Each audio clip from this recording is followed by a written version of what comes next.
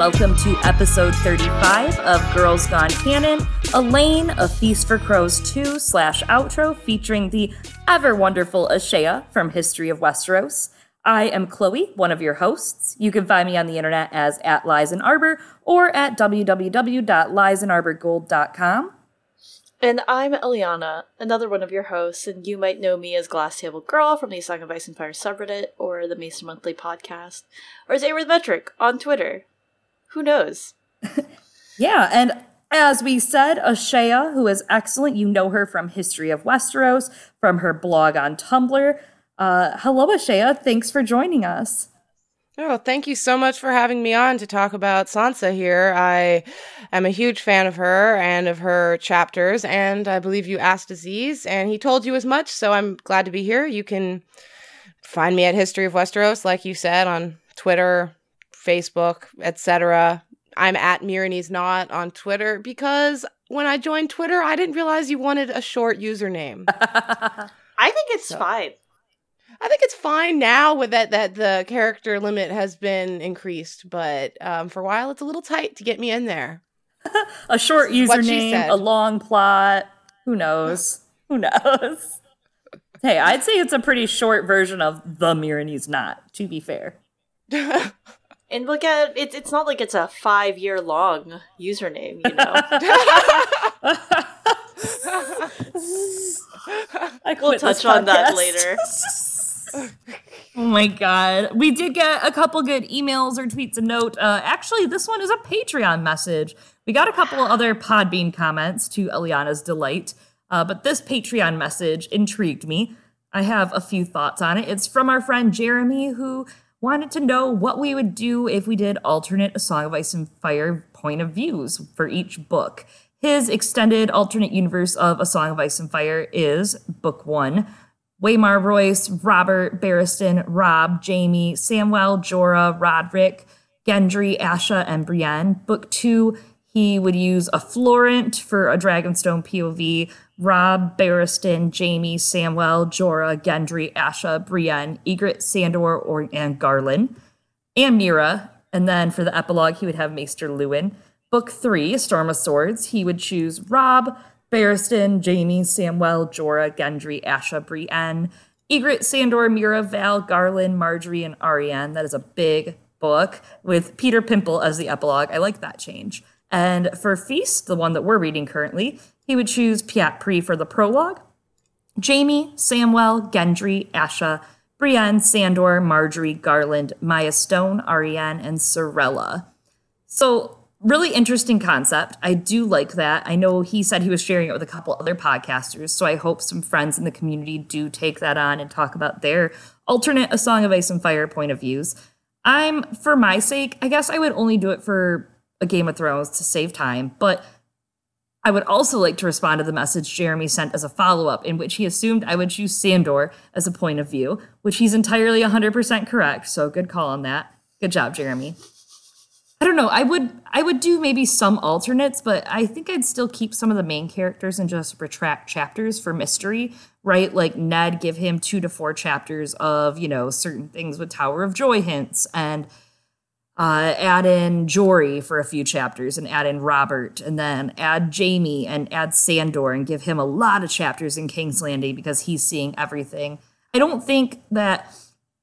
Robb giving him some chapters would be good, but I wouldn't want to hear from him the whole entire first book, or the second book even. I think Catelyn is necessary because it provides a lot of depth that we really miss out on, and also they're the best chapters in the whole book. Just putting that out there, that every book has Catelyn Stark in it. Has some pretty good chapters. Viserys would be interesting to have a few chapters from. Drogo having a couple chapters would even be really interesting, but I'm interested to see how George would even translate that. Cutting Daenerys down to 2 chapters and Tyrion down to 4 and adding in Bronn would be a really interesting choice. Cutting Jon Snow down and adding in some Sam Tarly chapters in the second half of the book. And giving Osha 5 chapters and cutting Bran to 3 chapters. I would cut down the Stark girls to a few chapters, maybe 2 to 3 each, just because of Sandor being added in and other King's Landing characters, and maybe even give Syrio a couple chapters.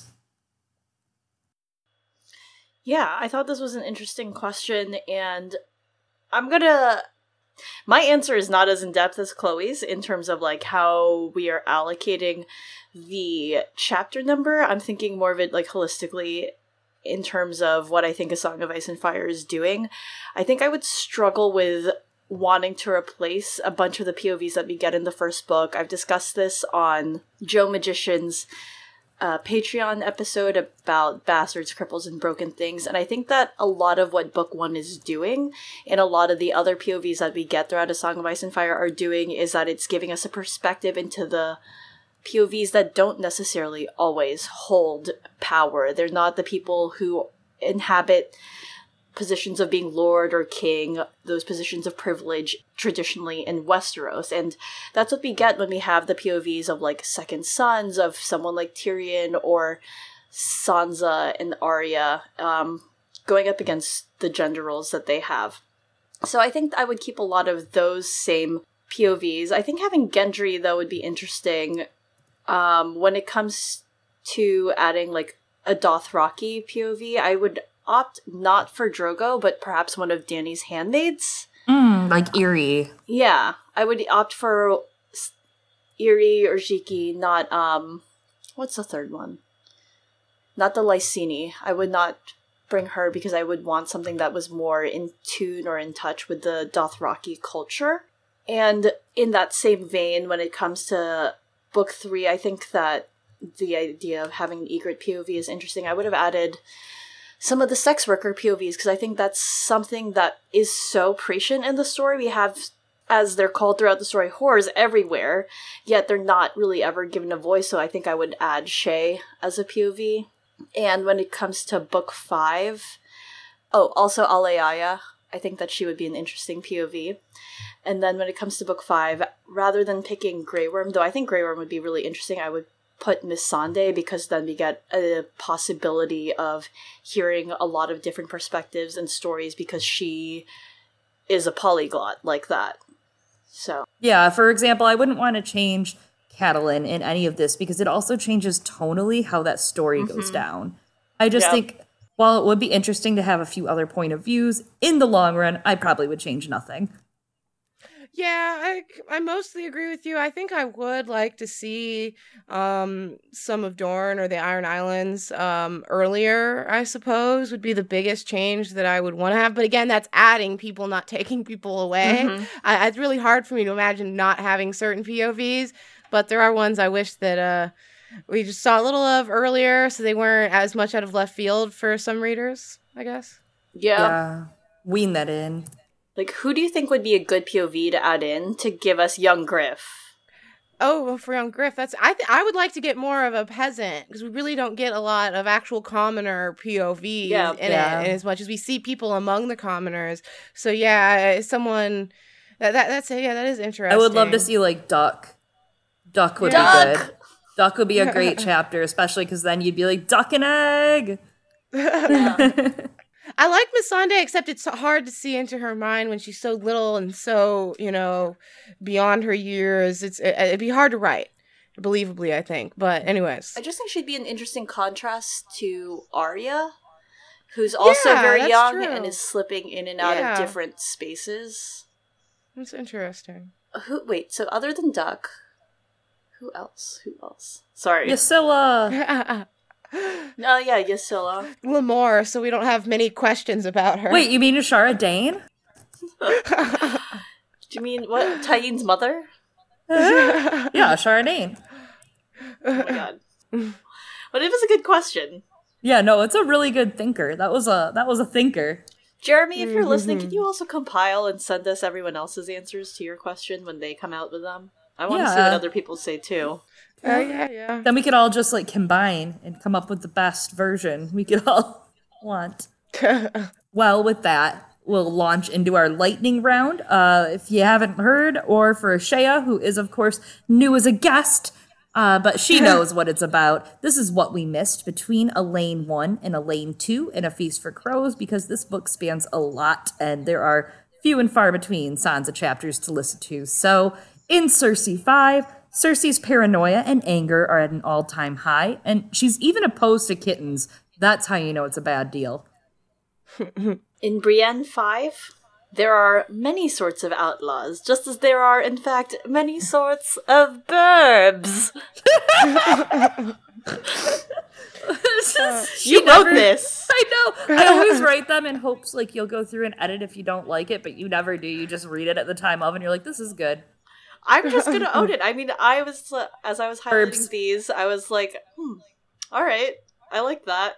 Burbs. In Samwell 3, we have Sam's allegiance to the Watch ringing clear as he decks his false brother. Just as he's about to drown, he's saved by an unlikely friend. Engine. Wait, is that not it? A Chardane. In Jamie 3, traveling beyond King's Landing, Jamie finds himself defying his sister's scheming and defending a woman he thought he despised. That's like literally all of his chapters, by the way. True. Circe 6. Cersei attempts to reconcile the crown's relationship with the faith, but she gives too much away in the process. Yep. I'll say so. The Reaver. Victarion's brother tasks him with bringing back a bride, but Victarion decides whose bride is the key phrasing here. Jamie 4. Jamie reaches Castle Derry and later learns of his sister's infidelity. Brienne 6. Ghosts of broken men haunt the Quiet Isle as the elder brother tells her stories of war and broken men. Cersei 7. House Tyrell faces threats in the Reach, and Cersei sends the perfect person to deal with them. Later, after casually ruining someone's life, she takes her queenly rights with Taena of Myr. Jamie 5. Jamie plans a parley with the Blackfish to calm the Riverlands and reunites with his Aunt Jenna. Aw, I love Aunt Jenna. I know, right? Cat of the Canals. Cat prowls Braavos, learning the ways of the many-faced god and doling out her own personal brand of justice. Until it blinds her. It's really cinematic, right? Samwell 4. A glass candle that could not be lit. Eggs that would not hatch. The Sphinx was the riddle, not the Riddler. Sam and Gilly celebrate Aemon's life in more ways than one. Let's get it out. Lit.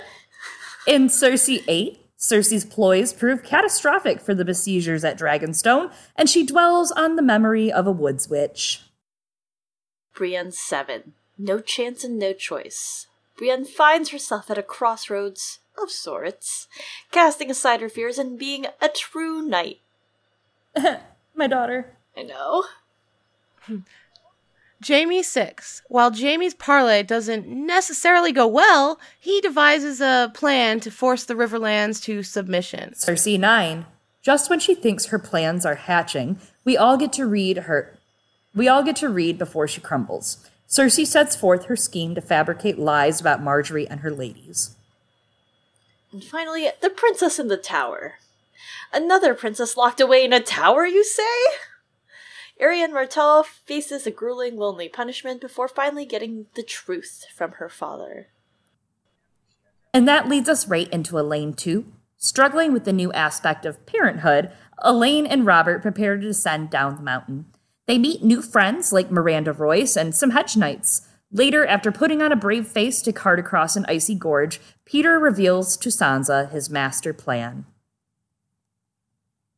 Elaine enters Sweet Robin's room at the beginning of this chapter, and then in an attempt to get him up and ready to descend down the Eyrie. Gretchel warns Sansa, I'm sorry, I meant Elaine, to be careful, because Sweet Robin has just flung his chamber pot everywhere. Ugh. Yeah, and Sansa has this really good, quick reply, and where she's like, then there's none to throw at me then. Which is accurate. Yeah, it's true. Optimism. Yeah. This is what gets But this Sansa. is actually kind of relatable, I think, to anyone who's had to try to, get someone up and out, especially a child, trying to get them up and out for school. It can, maybe they're not quite throwing their excrement at you, but everything but. I mean, it could be.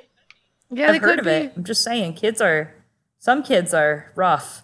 It happened in my high school, like sometimes there'd be poop all over the walls, and who knows what. It was in the bathroom, but I don't know. What? Can we back up for a second? Where did you go to school? I don't know. School's wild. Oh my god. Sansa sends Maddie and Gretchel to double check that they're ready to close down the Eyrie for the winter, and she comforts Sweet Robin, trying to get him out of bed. He thinks Maester Coleman sent her, but she lies and she says that she heard he was ill, which, of course, this is a lie. Lothar Brun threatened to get him out of bed in a much less gentle approach, and Sansa did not want Robert to go into one of his shaking fits. She offers him breakfast in an attempt to stir him, but she realizes that they've already closed the kitchen up and he will not want porridge. She thinks it may just be worth it, though, if it gets him out of bed. Yeah, they'd be turning on an entire oven, which is hard when you don't just turn a knob, I guess. Also, all the staff is gone by now. Like, who's going to do it? That's true. Yeah, who is going to do it? And also, do they have dough? These are questions that I have.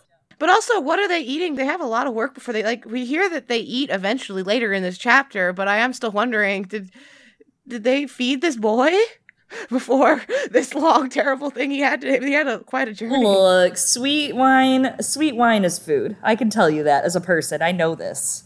I guess it puts you to sleep so you're not hungry, but after a while, that's the whole thing. You get hungry after you've been drinking, and that's why you end up in random places like Taco Bell at like 2 a.m. Random. Actually, it's not that random. Taco Bell's totally banking on that's like their business model. Yeah, that's literally a fourth meal. Yeah. Anyway, so Robert Arryn says, okay, I'll go, but you have to read me stories. Yeah, we get some really, good bit about Artis Arryn, the Winged Knight, who we've learned more about later, but this is one of the earlier times that we've, heard a bit more about his story, I guess, which I know you guys have some stuff you're going to talk about to do with the Winged Knight, right? Oh, yeah, absolutely. I love the whole entire passage, though. It's great to get that Battle of the Seven Stars lore that we've kind of been peppering in the last couple chapters, especially. The Winged Knight was Sir Artis Arryn. Legend said that he had driven the first men from the Vale and flown to the top of the Giant's Lance on a huge falcon to slay the Griffin King. There were 100 tales of his adventures. Little Robert knew them all so well, he could have recited them from memory, but he liked to have them read to him all the same. "Sweetling, we have to go," she told the boy, "but I promise I'll read you 2 tales of the Winged Knight when we reach the gates of the moon." He gets that up to like 5 tales by the end. No, 100 tales. No, just keeps going. She's like, we don't have that many tales about him. He really wasn't that great, you guys. She's like, how many times can I just rephrase the same exact thing?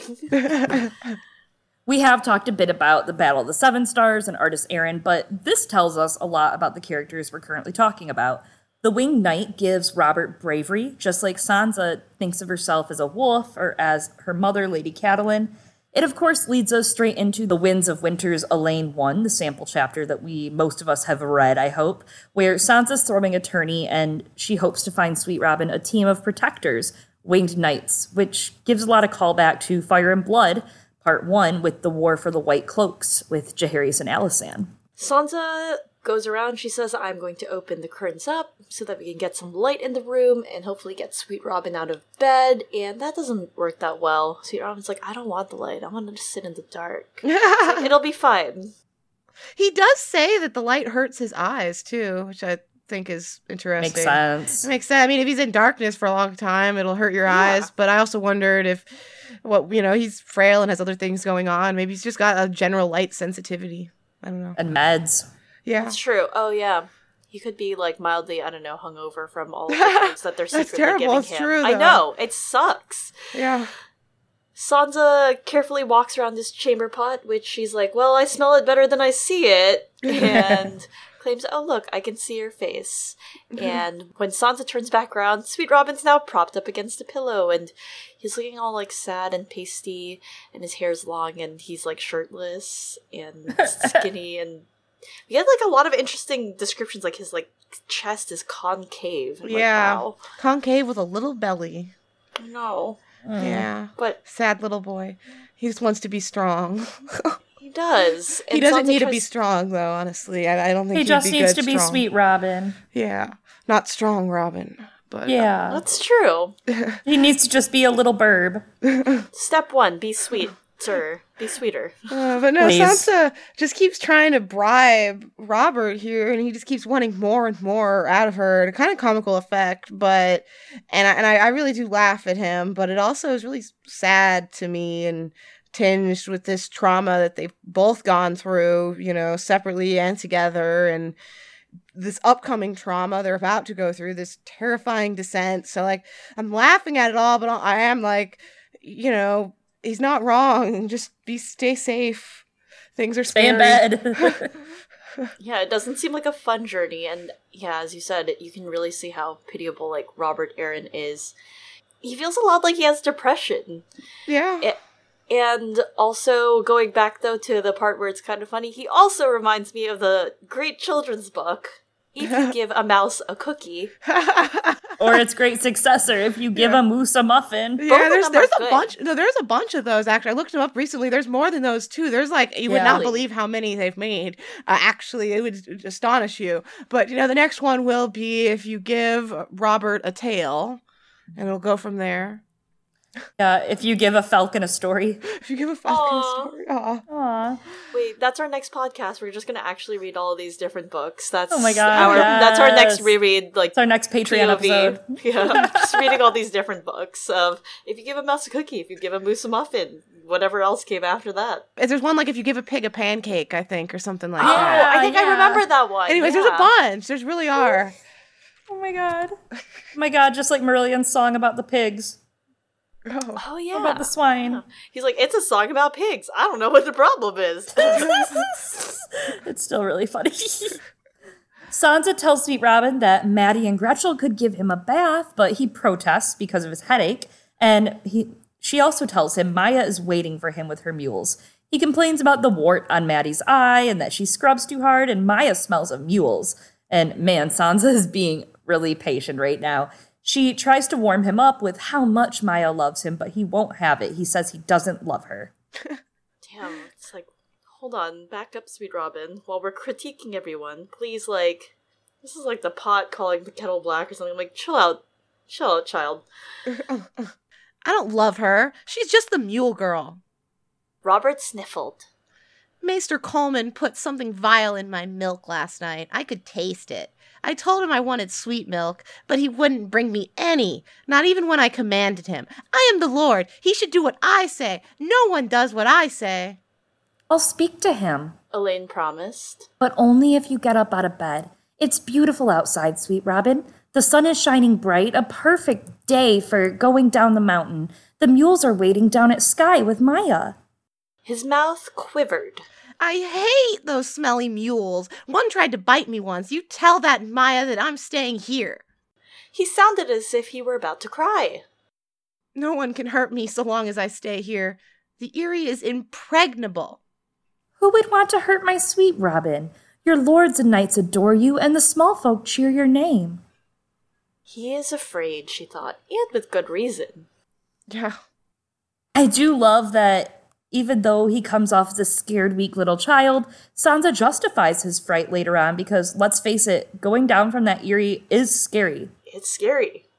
Maya could tell of great lords and bold knights who had gone pale and wet their small clothes on the mountain, and none of them had the shaking sickness either. I really want to know which great lords and bold knights really were terrified of this. I want to hear that gossip from her. Me too. Lynn Corbray, that's who I'm picturing. He just terrifies him. No.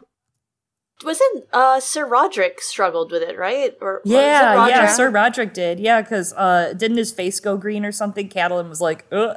Something like that. We get that from the Tyrion and Catelyn chapters, but I don't know who else. Yeah. No shame in it, honestly. I mean, I'm picturing like this big blustering, like manly guy who, he's embarrassed about it. But again, I would be terrified. I don't know if I would make it up or down. I bet Robert Baratheon hated it. Oh, yeah. I mean, especially like a big guy, you would feel, I don't know, even more unsafe, I feel like. I just want to see Robert Baratheon in the little basket now, like getting like taken down, Maya like rolling her eyes. Well, he wouldn't though. It wouldn't be Maya. He goes one to a basket. No one else in there with him. Well, you can like imagine maybe it's like a little girl Maya, and she's like, "Dad, Dad, it's fine." It's him and Marcella. Oh, damn. George does a lot of his best writing here because while Sansa is patiently chiding Robert to move, since, everyone's waiting on the Lord of the Eyrie to get his shit together, we get this quote as well. On the valley floor, autumn still lingered, warm and golden, but winter had closed around the mountain peaks. They had weathered 3 snowstorms and an ice storm that transformed the castle into crystal for a fortnight. The Eyrie might be impregnable, but it would soon be inaccessible as well, and the way down grew more hazardous every day. Most of the castle's servants and soldiers had already made the descent. Only a dozen still lingered up here to attend Lord Robert. I love the Eyrie because it's beautiful, it's full of prose, it's not too cartoonish or over the top. The Eyrie and the Vale are sad, cold, lonely places, and you can feel that wind blowing through your bones while you read, you know? No, I really think it's some of the most visceral chapters. You just really feel it. You really, really do. Yeah. Throughout these Eyrie chapters, you really can feel, how beautiful and sterile it is and all of these things. But I think he also... Sterile. Yeah, I don't know. That is how it feels. It's a good adjective. But, you also, I can really feel a couple of, these characters that he's introducing here, like when we meet Miranda Royce and we see Maya Stone and all that, but just Sweet Robin, Robert Baratheon is a very real character to me. He can really write a good brat, and I can really just hear this whiny kid complaining in my head. And I think that is, we see it with Joffrey and other characters that he can write a good brat, but Sweet Robin's kind of a more sympathetic brat, I guess. He's also super relatable. Yeah. He's all like, where are my stories? We shouldn't leave. We should kiss in bed and eat honeycombs all day. And I'm like, same. I don't want to go in the snow. Yeah. Now I really do feel like I can relate to him in a way I never really thought I could. Yeah. But I don't want to go outside in the cold. I just want my stories and some bed kissing and honeycombs, I guess. Sure, yeah. Honeycombs. Big mood, dude. Good for you. I agree. Sweet Robin has it figured out at age 8, 9. He does. Though, are those honeycombs all remember in the previous chapter when they were thinking about how are we going to sneak him his medicine? Oh, that's I'm ruining everything! Why you gotta do this to us? Damn. Yeah, he's right though. It sucks to leave. And I wonder if it's kind of funny, I just thought about it, how Robert Aaron complaining about the smelly mules. Didn't Sansa complain about the smelliness of the horses back when Arya said, "Oh, we're gonna go riding and go out to this place," or something like that? Yeah, that's so funny.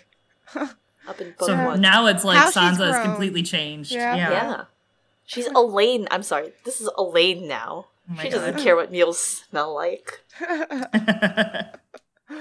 I think it's interesting that this is what Lysa allowed his behavior to turn into, right? This little pathetic kid. And it's really sad because Sansa pities him even when he's being a brat, especially because without her claim and now that she's Elaine, she's seeing what it's like to be a political pawn from the outside.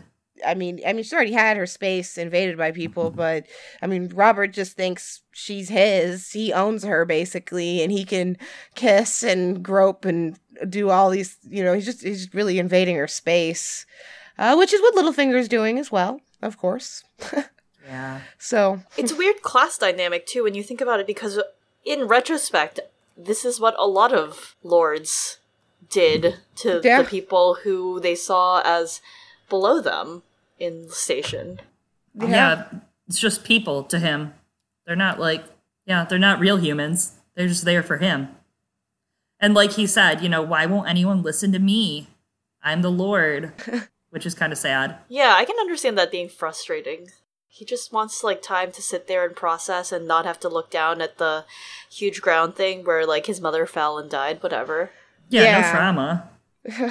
And so when Robert is kissing up on Sansa, she's trying to cope with this, and she's already pretending all the time in order to be Elaine Stone. And so during this, she thinks about trying to pretend that Robert is Loras Tyrell.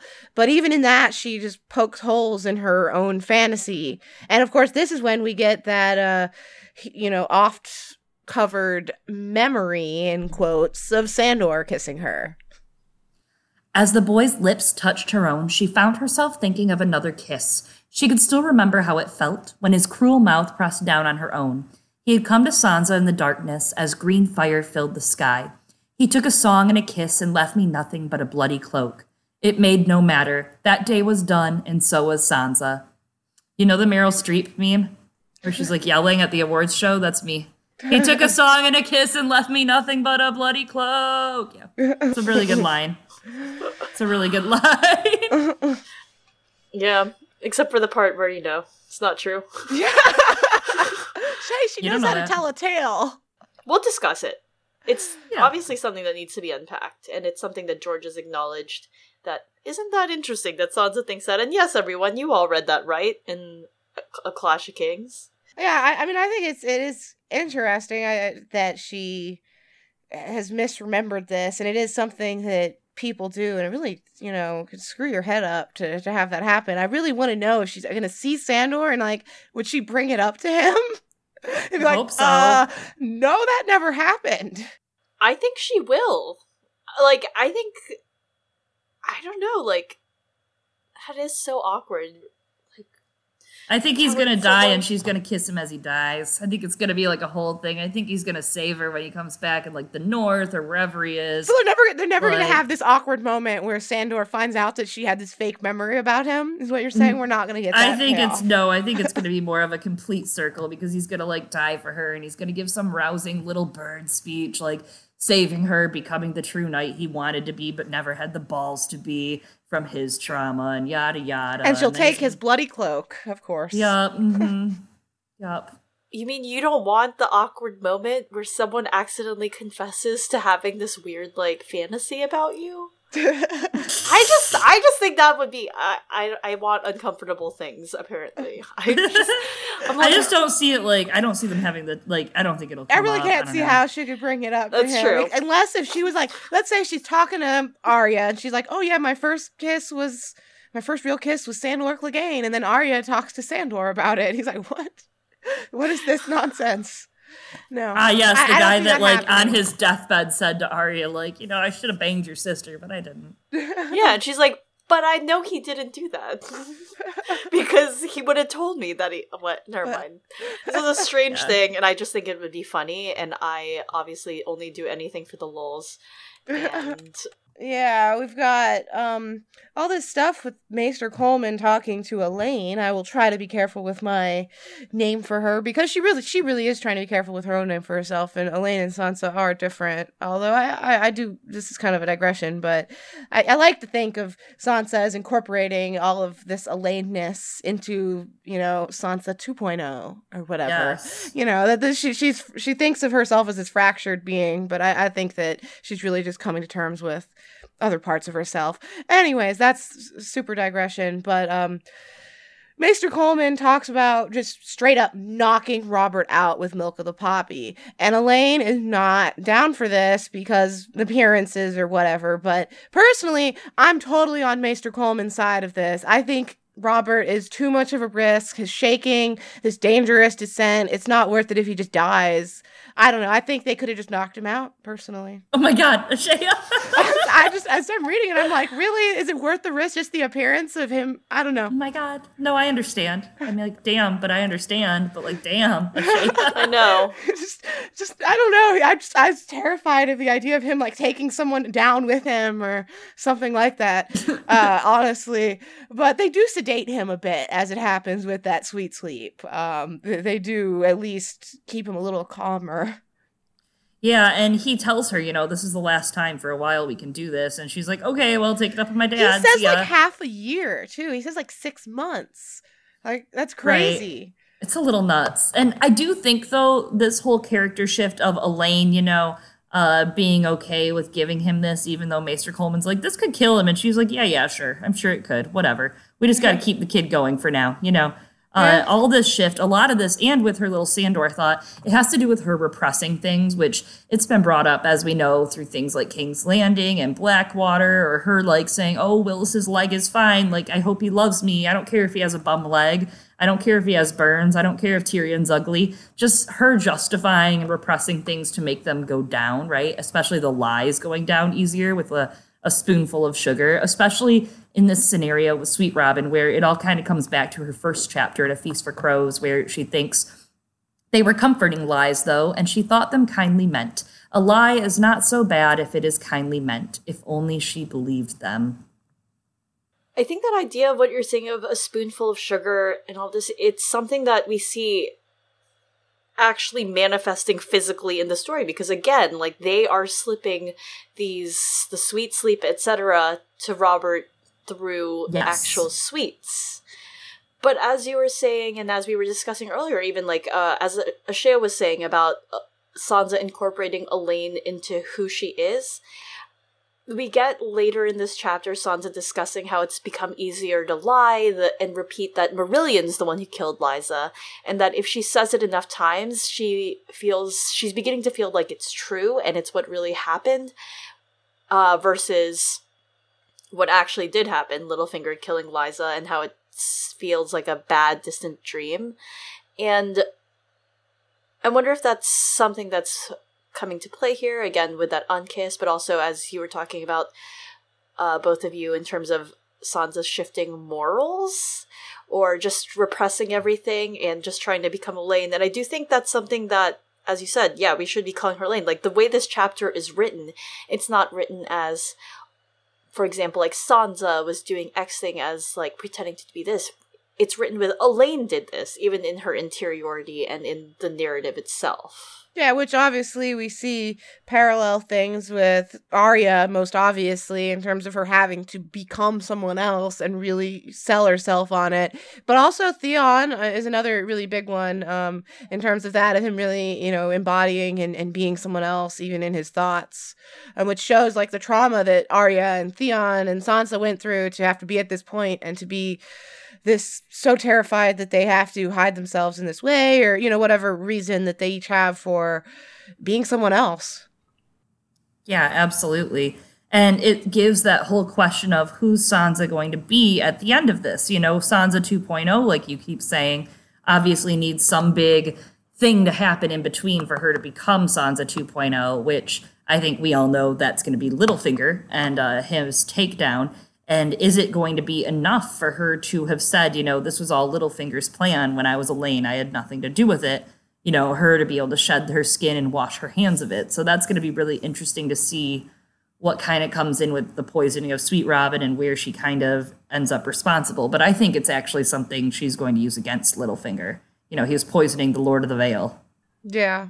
Yeah, but you can see that even in the rest of her storyline, she already feels a little responsible for things that maybe she isn't necessarily always responsible for, and so she might feel that responsibility when it comes to Sweet Robin, because she feels like, even though she's been lying about it, she feels culpable in Lysa's death. She feels like the death of Dantos is something that weighs on her conscience. She feels like she's kind of at fault there. Do you feel like Sansa seeks or is going to need redemption? So you think that's something that's going to come in her arc, or do you think she's going to, completely break bad and embrace that you have to do these things and, just live with it? I don't know if it's that she needs redemption for those things. I think it's one of those things like, where does she feel like she needs it? Like, does she feel like I think she does. Yeah. I think her bringing about Littlefinger's death, though, and in the end, I think something that we're going to talk about a lot in our Patreon episode after this, the Winds of Winter 1 chapter for Sansa. Well, sorry, again, Elaine.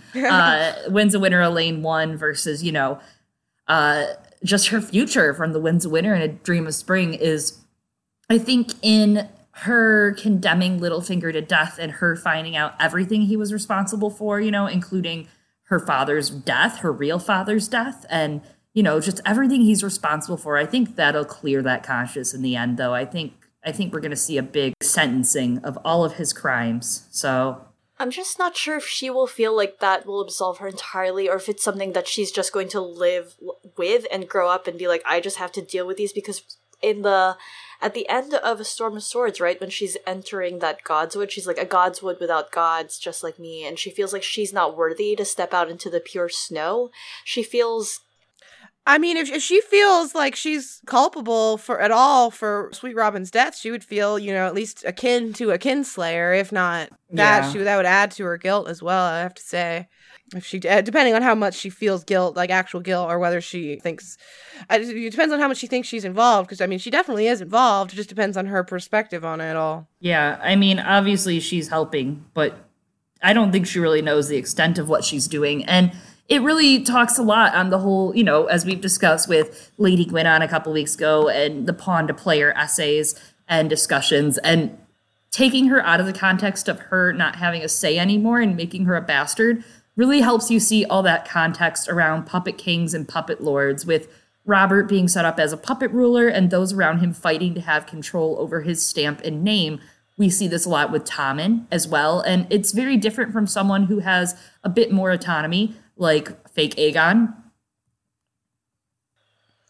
And granted, confession, I haven't finished the Aegon the Third section yet of Fire and Blood, but it's something that's explored there, that idea of who rules when someone's so young. Yeah, of regency, and that's dealt with during Jaehaerys and Alysanne's chapters as well, of course. We do see a lot of that, and even when someone's a good regent, that doesn't mean that the young lord or young king is going to be too happy with the person that had to play parent to them and, put their foot down and all that, even if what they were doing was right.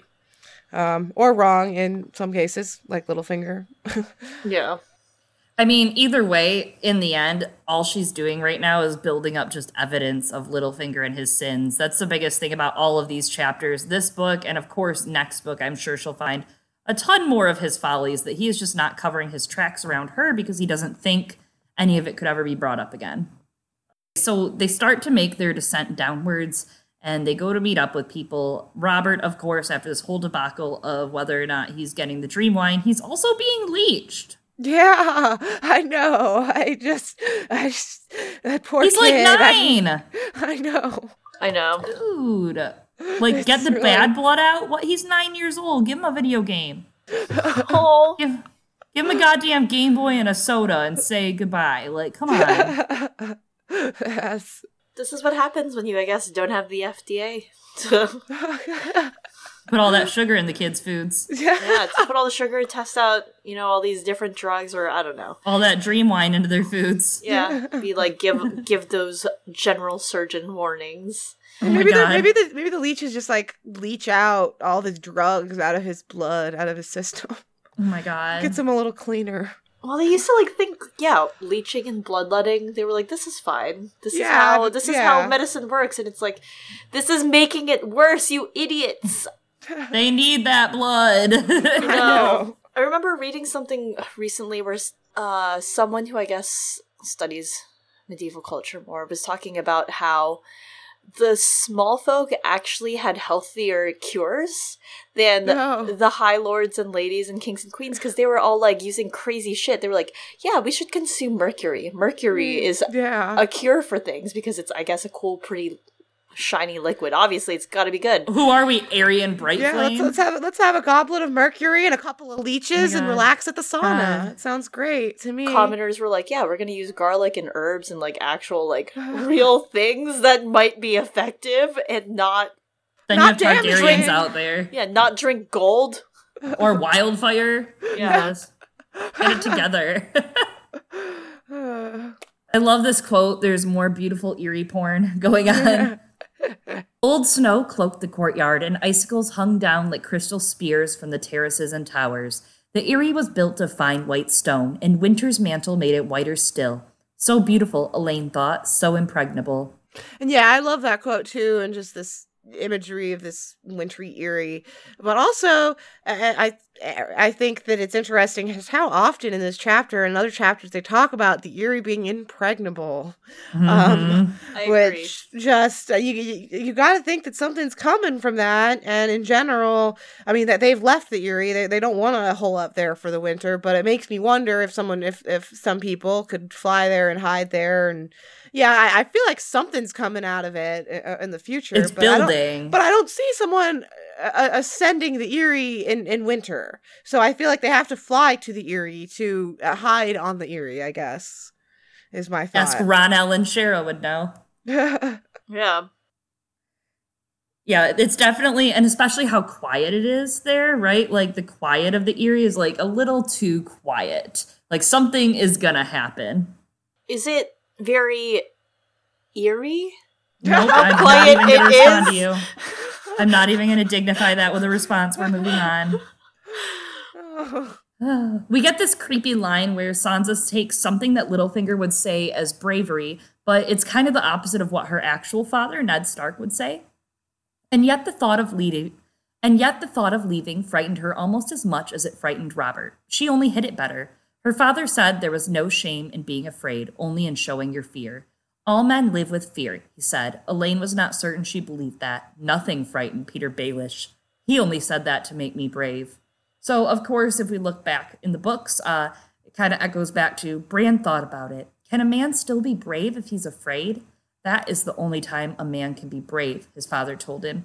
It harkens back to something we've discussed before. Bran's first beheading was Ned dealing out northern justice with lessons to be learned, but Sansa and Arya's first beheading was different. It was their father at the Sept of Baelor. So, of course, then we get Elaine thinking, it will mean my head if I am found, she reminded herself as she descended a flight of icy stone steps. I must be Elaine all the time, inside and out. So Sansa's defense mechanism currently in surviving is to embody everything in the lifestyle Littlefinger is providing her, all while she gathers up these evidence and clues to his demise. I think those bravery and fear quotes are really interesting in terms of I think Ned's, fairly right on the nose there that is the only time you can really be, to be brave, you have to be afraid, you have to feel fear of something. Otherwise, what is there that you're being brave about if you're not even afraid of it? Anyways, I appreciate that quote a lot, actually. As we've discussed in a lot of previous episodes, you get Sansa hearkening back to Ned. Not just his lessons, there's just a lot that's reminiscent, even in this chapter, of things that happened with Ned. And yeah, that bravery which Sansa displays many times throughout this chapter. And then we come across, I guess, one of my favorites, who I don't know, I'm starting to get worried after reading this chapter that he's really gonna let me down, okay?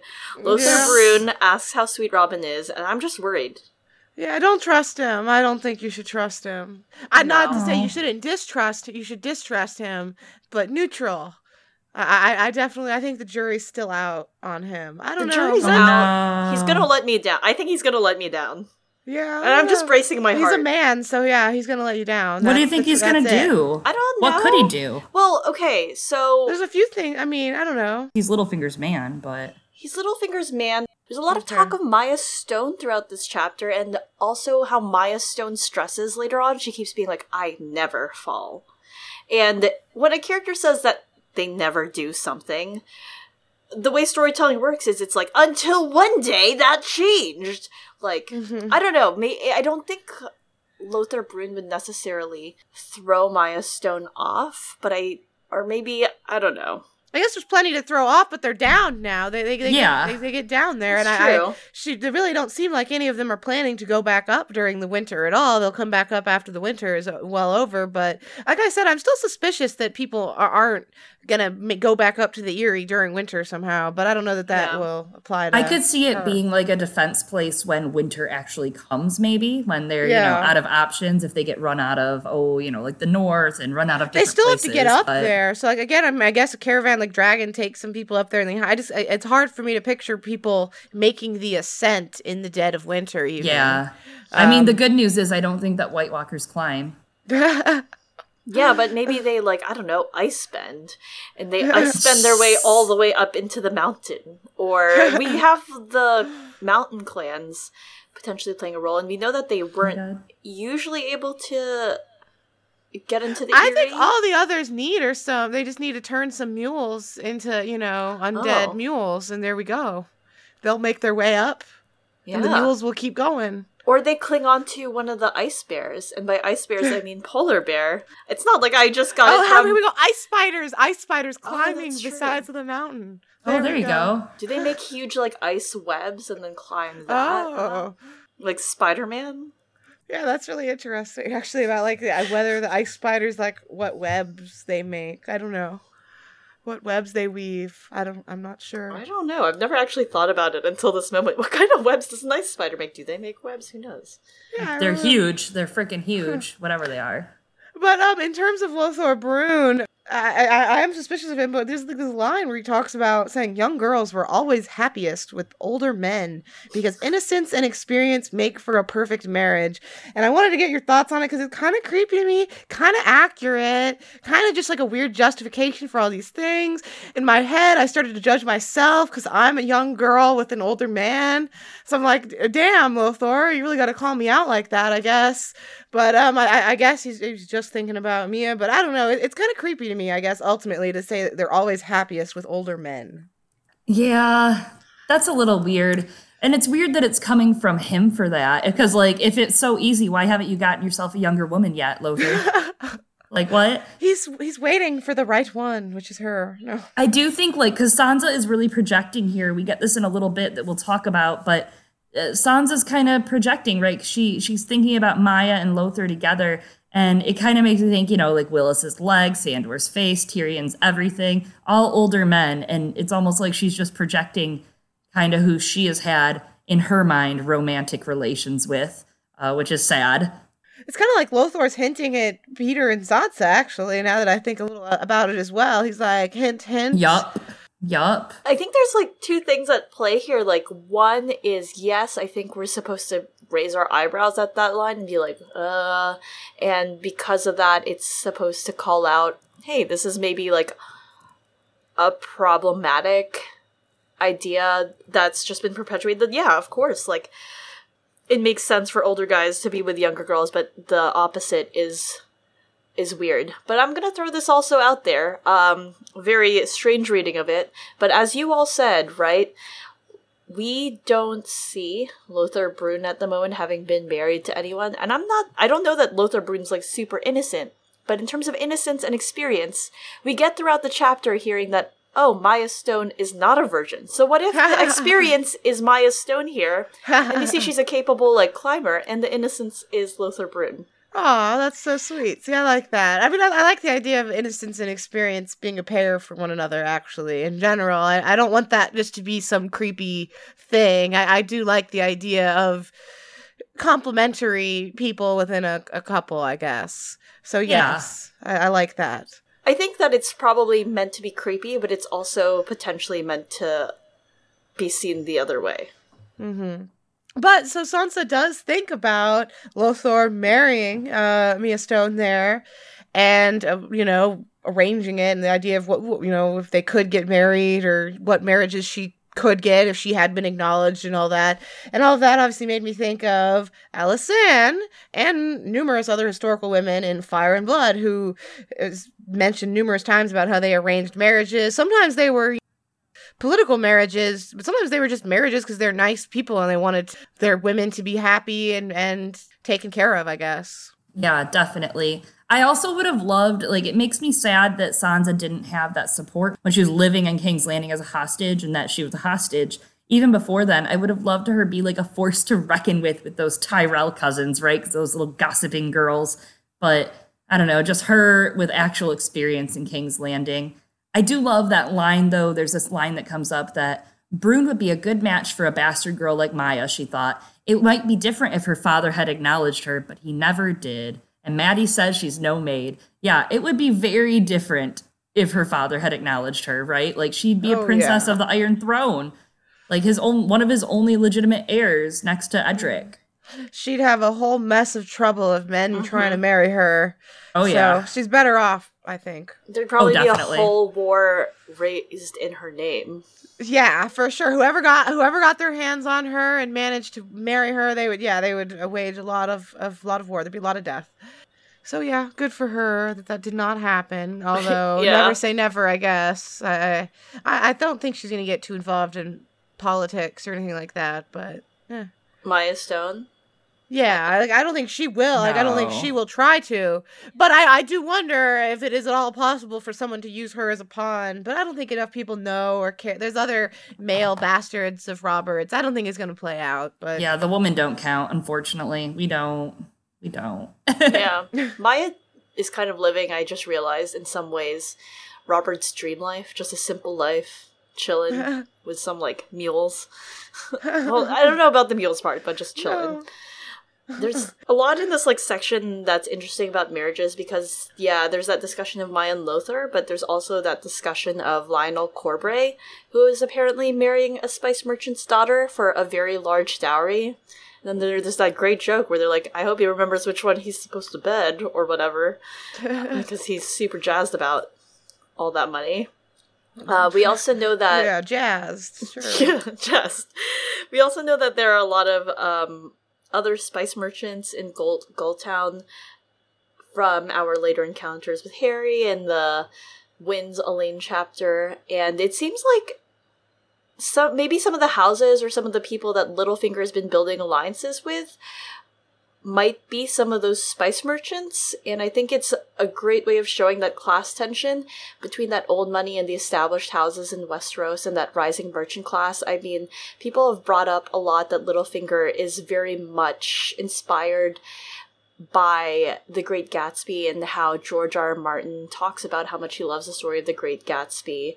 And you can see that tension, like, Littlefinger's super salty about how he's treated by other lords and ladies because he is from, like, a new house.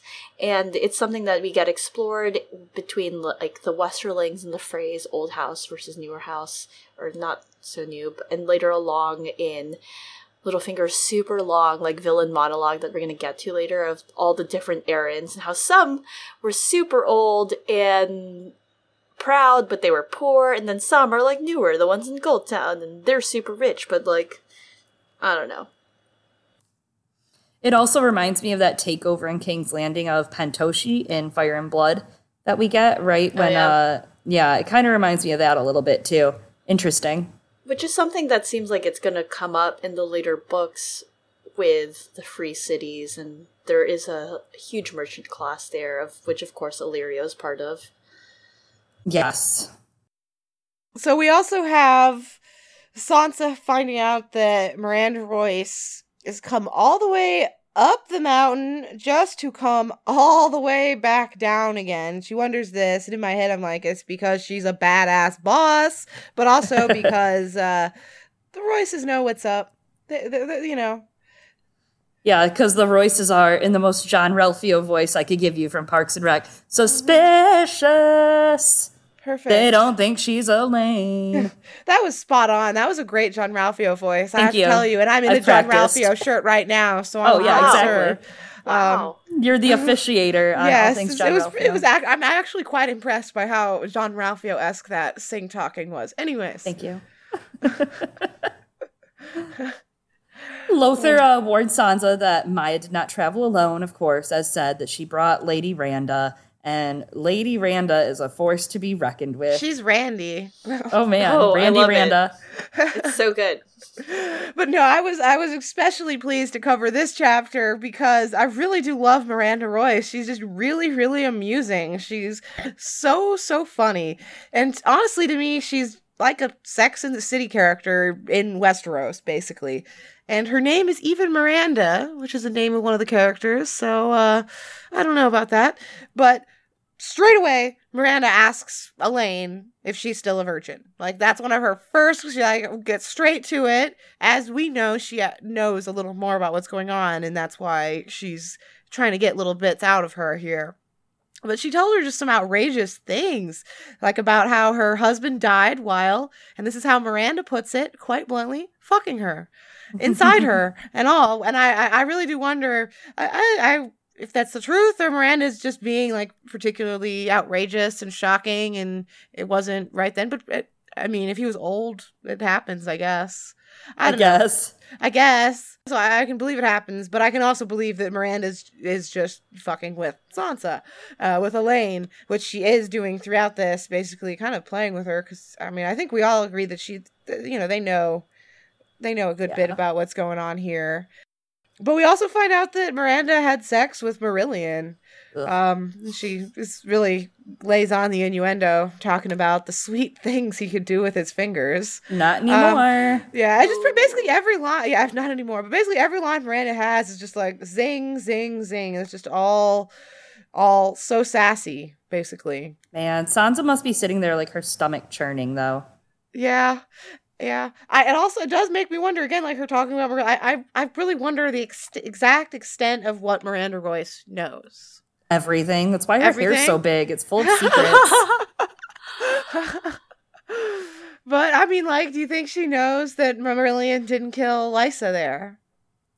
I wonder. So I wonder how much she's playing with her. I think they assume that he didn't actually kill her. I mean, I think Bronzione at least assumes. Nestor doesn't care because he has power now. Yeah. He just wanted the gates of the moon. But I think Bronzione, I think he assumes it. I think Randa assumes it. It's I think they assume that it was actually Littlefinger because they all hate Littlefinger. They think he's scum. I mean, Littlefinger talks about how cunning and smart Miranda Royce is, so I wouldn't put it past her. And all of these little, I mean, she's doing these little needling things where Elaine wouldn't guess that Miranda knows what's going on, but when you read it, assuming that she knows, it really seems like she's just messing with her a little bit, but while also she's gauging her reactions and, you know, seeing what kind of a person she is as well, and stuff like that. Oh, yeah. Sansa ends up getting dressed into something appropriate to go down the mountain, something nice and warm. I love the line that she's like dressed like a little bear cub. She meets with Maya, Lothar, and Mord, waiting to make the descent. And she does know about Maya's parentage. She says, yes, she thought, looking at her now, those are his eyes. And she has his hair, too. The thick black hair he shared with Renly. I love this line and description. Like, the way that it's delivered feels so much like that Ned chapter when he first meets Gendry and he says, yes, I can see it. There's Robert's eyes and his hair. He looks just like him. And I wonder if, like, the whole royal bastard thing is going to come into play in Sansa's future chapters. Yeah, I wonder that, too. I mean, Sansa could run into Gendry. She could run into, you know, there's like, Robert has a number of of bastards that she could run into, you know, Edric Storm, Gendry, and have that happen again, I guess. Absolutely. Sansa's also scared of making the descent on the mules, but she summons her bravery. She sweet talks Sweet Robin, telling him how brave he is. My lord is brave, Elaine said when she felt him shaking. I'm so frightened I can hardly talk, but not you. She felt him nod. The winged knight was brave, and so am I, he boasted to her bodice. I'm an Aaron. Aww, little Sweet Robin. Elaine, are you my mother now? Oh. I think that little, I mean, that is sweet and all that, as much as I'm also, like, grossed out lightly by the boasted to her bodice. I can't not, I don't know, whatever. I'm like, it's gross and sweet, but also I'm like, props to Elaine, to Sansa there, because, I mean, she says there, I'm so frightened I can hardly talk, but not you. But in actuality, she is so frightened, yet she can still manipulate him lightly, you know, and generally pump him up, I guess, even during this fear. She can still coddle him. Yeah. And it's hard to get kids to do what you want. They don't care about your logic. They're just gonna do what they want. Yeah. And then, of course, Q, as you were saying, Miranda Royce. 20 mules awaited them from within the Way Castle, along with 2 mule walkers and the Lady Miranda Royce. Lord Nestor's daughter proved to be a short, fleshy woman of an age with Maya's stone, but where Maya was slim and sinewy, Miranda was soft-bodied and sweet-smelling, broad of hip, thick of waist, and extremely buxom. Her thick chestnut curls framed round red cheeks, a small mouth, and a pair of lively brown eyes. When Robert climbed gingerly from the bucket, she knelt in a patch of snow to kiss his hand and cheeks. My lord, she said, you've grown so big! She knows how to handle him, immediately shown. Very clear. Also, just like they talk about her round red cheeks, whose cheeks wouldn't be like rosy red out in that cold and the wind and all that? That's true. I just like, I had always like kind of thought maybe she like wears some makeup, but I just now thought, I was like, you know, she probably just is, you know, it's a blustery day and all that. But I'm never going to be able to think of her without thinking of that her hair is full of secrets line. Chloe, honestly, like just because they really do say her thick chestnut curls, like she does have big hair. Yeah. And to be fair, she shares some of those little gossipy secrets with Sansa. And in return for some of her gossip, Sansa gives her a little bit of her own. She starts to gossip about Maya and Lothar, with her theories about Lothar's affection for Maya. Sansa begins to think on how she missed having a friend to gossip with. Well, sorry, we mean Elaine, of course. Mm-hmm. Yeah, and we get, obviously, the biggest bit of gossip, of news that she learns is that Jon Snow is Lord Commander. And we get that very oft-quoted line, I am a bastard too now, just like him. Oh, it would be so sweet to see him once again. I've seen that line so many times. I mean, it is a really nice, like, to show that she really does care. But man, it really is a very popular line. But there is a little bit, as much as Elaine, Sansa is dealing with this really big news and adjusting to that, Miranda is also getting some interesting news from telling her that. Yeah, Sansa is supposed to be Elaine here, but she acts almost interested, and she immediately responds, "Oh, Jon Snow, Ned Stark's bastard?" Like, Sansa, you're supposed to have grown up in a convent and know nothing about the Night's Watch except for it being in the frigid north. All of Miranda's salacious behaviors in this chapter, they're trying to provoke Sansa into saying something wrong, that one false step. And I mean, she does get her to say something wrong, but then she covers her tracks for her because I don't think she doesn't want her to know that she's been outed to Miranda. So she's like, "Oh, it would be Snow, wouldn't it? As in the bastard in the north, like trying to be like, oh, that's how you know. This is not like, how do you know his first name, Jon Snow? But she like very well like deflects this. So she isn't trying to out herself to her yet. Though. There's no recovering from that one, though. Yeah. No. Yeah. You would think that Elaine would realize that she's messed up here and revealed a little too much, but she's so overwhelmed at the thought of Jon Snow and then her family still being out there and all of that she... And now she has a friend. Yeah, and now she has a friend. So she basically doesn't really realize that she confirmed some things for Miranda right there. Yeah, and the language shows that Miranda's covering because she goes, "Our cousin Bronzion has himself a melee at Windstone," and then it says Miranda went on oblivious. Yeah. And it points out this idea of oblivious is like, she's acting oblivious. Yeah. Yeah. Sansa fears and admires the very narrow steps that have very much so eroded over the years as she descends the Eyrie, and she tries to trust her mule. Yeah. Some of the descriptions of these steps are so terrifying, especially when they have to get off the mule and walk, in particular, like walk alone. Oh, really hard to read, honestly, for me. I'm not even particularly scared of heights, but just these like icy, slippery paths. Ugh. That sucks. That sucks hard. I would not want that. Dude, I'm the person that eats shit, like, just walking to the bus in the morning. I'm holding on to all of the fences by me, and I'm like, I'm gonna fall, because I do fall, and I'm like, this was so painful. Honestly, you guys told me that I was, like, harsh for wanting to knock Sweet Robin out and bring him down. To be honest, I think they should knock me out and bring me down up the mountain. So... I'm not really judging him for that. You were just projecting. You were like, I wouldn't want to have to deal with this. It's true. As soon as he brought it up as an option, I'm like, oh, is that an option? You can just have someone knock you out and take you up and down? Sounds great. You're the person who, on an airplane, like, takes all the Dramamine and stuff to just pass out for that. I would if riding an airplane was at, like, I had to look down at, like, a clear shot down to the ground. Like, those airplanes where they have clear floors? Have you ever seen those? No, why would I want that? What? That sounds like... Yeah, they have airplanes, like, they're not common, but where they have, see-through floors so you can look, like, your feet just to the sky below you. And so, yeah, I would dose myself up with some drugs if I was on an airplane like that. Yeah. Or just not ride that airplane. Yeah. Sounds way more expensive anyway. Yes. No, it's definitely something that people spend more for. Well, and if that's not enough, you have a kid having seizures the whole time going down this height. Like, that's even worse. Imagine, Yeah. No, really. Really is my horror, like this terrible thought of just like, him having a seizure and he like freaks out and just pulls Elaine down or pulls whoever's trying to grab him down off the mountain. And anyways, it didn't happen though. They make it down. Spoiler. They don't just fall to their deaths.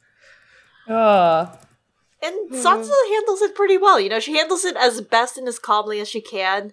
And she's like realizing she's so familiar now that she can see and anticipate that Robert Arryn's about to have another shaking fit. And she's like, fuck, we need to deal with this. All right. We can't wait for Maya to come back with her mules. And she seizes the moment. She takes charge. Yeah. She does. And then Miranda compliments her for this afterwards, saying, oh, you're brave as well as beautiful, right? And, well, first off... So you agree? You think you're really pretty? Yes. Yeah. That's it. That is what's happening. It's literally there. Mean Girls. That's hilarious. But, it honestly made me think of Sansa, thinking about how Sweet Robin likes to be told how strong he is. Miranda's like seeing how well she responds to flattery and compliments and all that and pumping her up. Maybe a little bit of actually giving her props, because I really do think she deserves to be complimented for doing this. It's a scary thing, and she was right to take him across right then and all that. But I am suspicious of her compliments, I guess.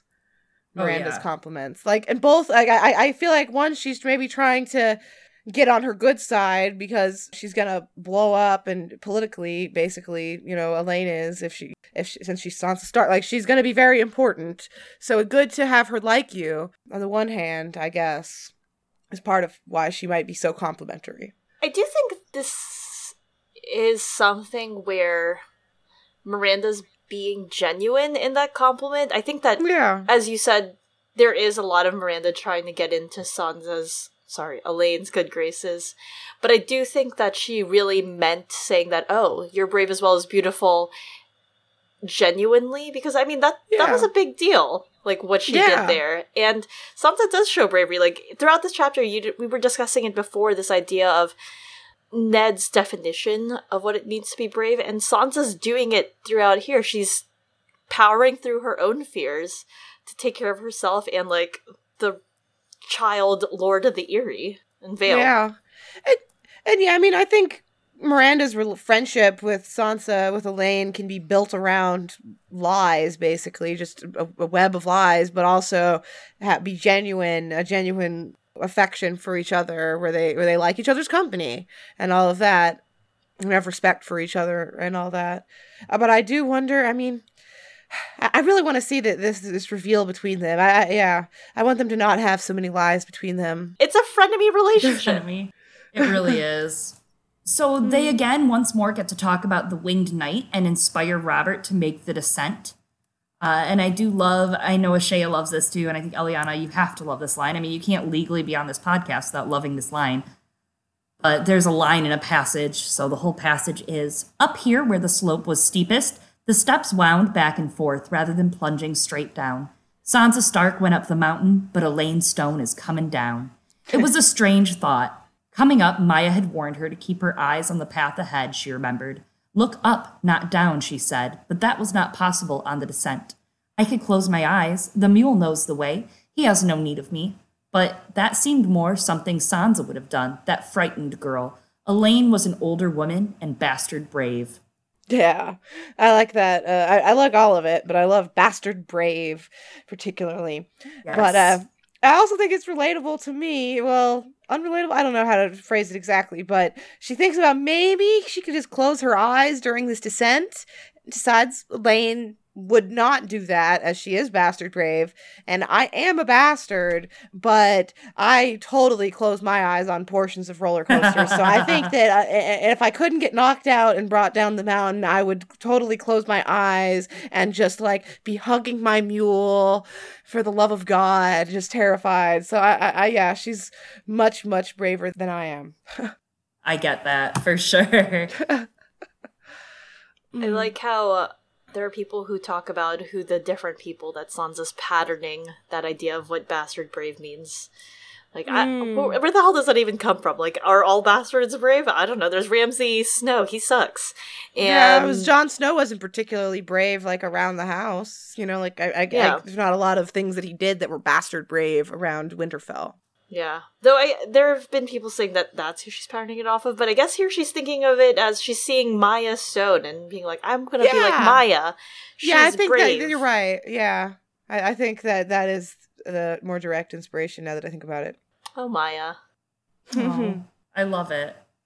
I love it. I know. That should be like the little 3 like friends thing. You know? Like Maya, Miranda, Elaine.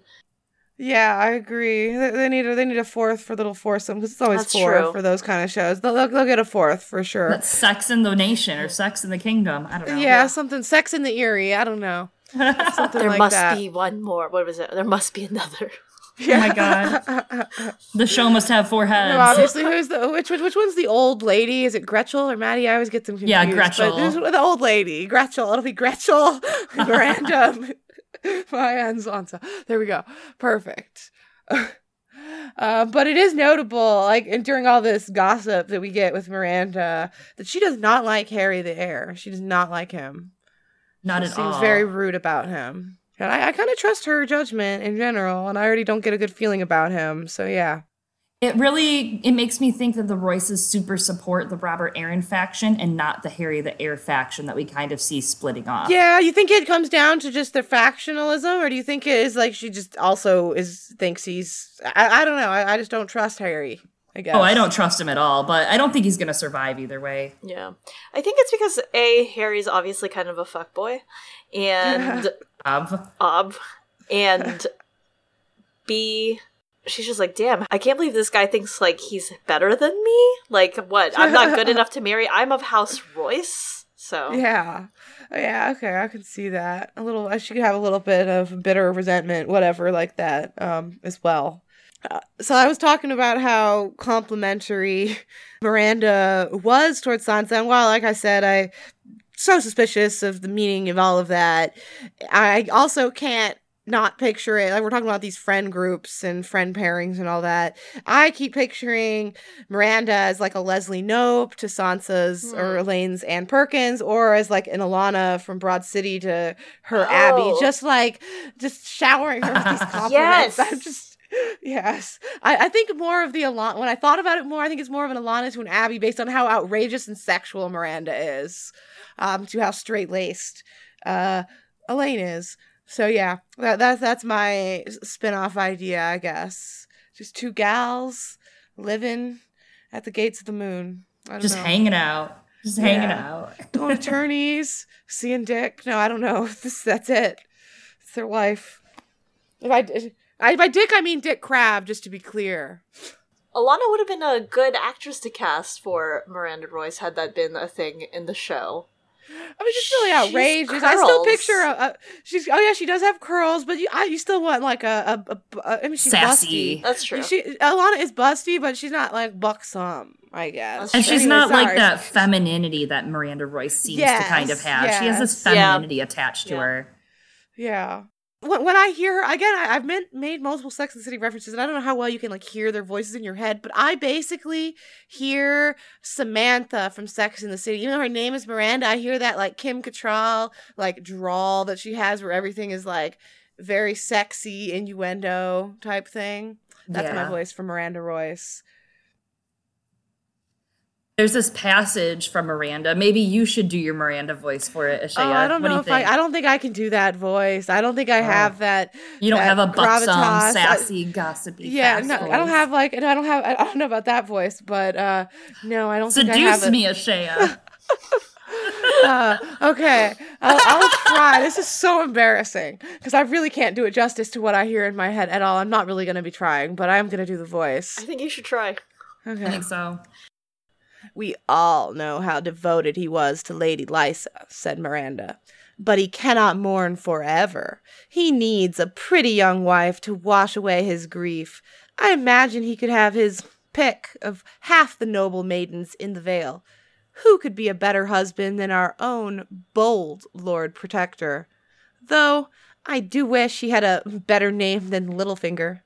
How little is it, do you know? What a sassy question. No. Oh my God. How little is it? And then, of course, it just flusters her immensely. As it would. I mean, it would fluster anyone. Especially this is what really gives it away that she's not talking to his daughter. That she knows this because I don't think she would ask his daughter about his penis. Yeah, who does I really that? don't. And that really says, like, that whole Royce faction is sitting there going, so is the Stark girl fucking him or what's going on here? Yeah, exactly. Like, that's all they're thinking. Exactly. She starts off asking if she's still innocent and then, basically gets to the end of it and asks more directly about what it looks like. Well, and there's also differing things in her story there, too, because Peter's story he tells everyone is that his natural daughter got bored and she flowered one day and she realized she didn't want to be a celibate old crone. So she wanted to go see the world and she should be full of life and flirting and happy, which we see her embody in the Elaine One Wins a Winter chapter a little more. But, Miranda here is poking at her and trying to be like, okay, are you into sex? Are you banging Littlefinger? Are you doing this? You know who Jon Snow is? Like, this is obviously not Elaine. Yeah. She's asking because of that. And then you can tell there's a couple of things going on here because she's like, who would be a better husband than our own bold Lord Protector? Literally anyone. Anybody. Everyone. Like all of them. And she does the same thing when she's talking about Liza earlier, and when Sansa was like, it was wise of Liza to keep us out of the war, and Miranda's like, yeah, Liza, the very soul of wisdom. I love that. And okay, I'm gonna throw this crazy idea out there. I see it in the document. It really blew my mind. I never once read it like this, and I think you might not be wrong. Anyways, it's a crazy, wild idea, but we know that Nestor Royce is kind of trying to rise above his station, right? And that Miranda's his daughter and clearly much smarter when it comes to some of these, like, picking things out, maybe trying to rise above her station as well if she was trying to marry Harry the Heir. What if Miranda tries to seduce her, like, broker a marriage with Littlefinger? Or, like, even if she just attempts to seduce him in general, she would probably be highly unsuccessful because, she's not 13-year-old Catelyn Stark. Yeah. No, I think she probably would be unsuccessful. I don't think Littlefinger would marry her. I guess it could play. He could find a way that it would make sense for his plans. But my mind was blown by you writing that. I really had never considered that. But I feel like that has to be a consideration of Miranda's. Like, she has to be thinking that I'm unmarried, he's unmarried, he's powerful, I could be more powerful. Yeah. Like, maybe she realizes, she's like, maybe I could be more powerful, but I'll be dead, I'll be killed, or he won't go for it, or all these things that mean that it won't work. But I would like to see that play out. Yeah. Be like Arianne trying to... Because it's obvious like Arianne's probably going to try to seduce John Connington or something at first, right?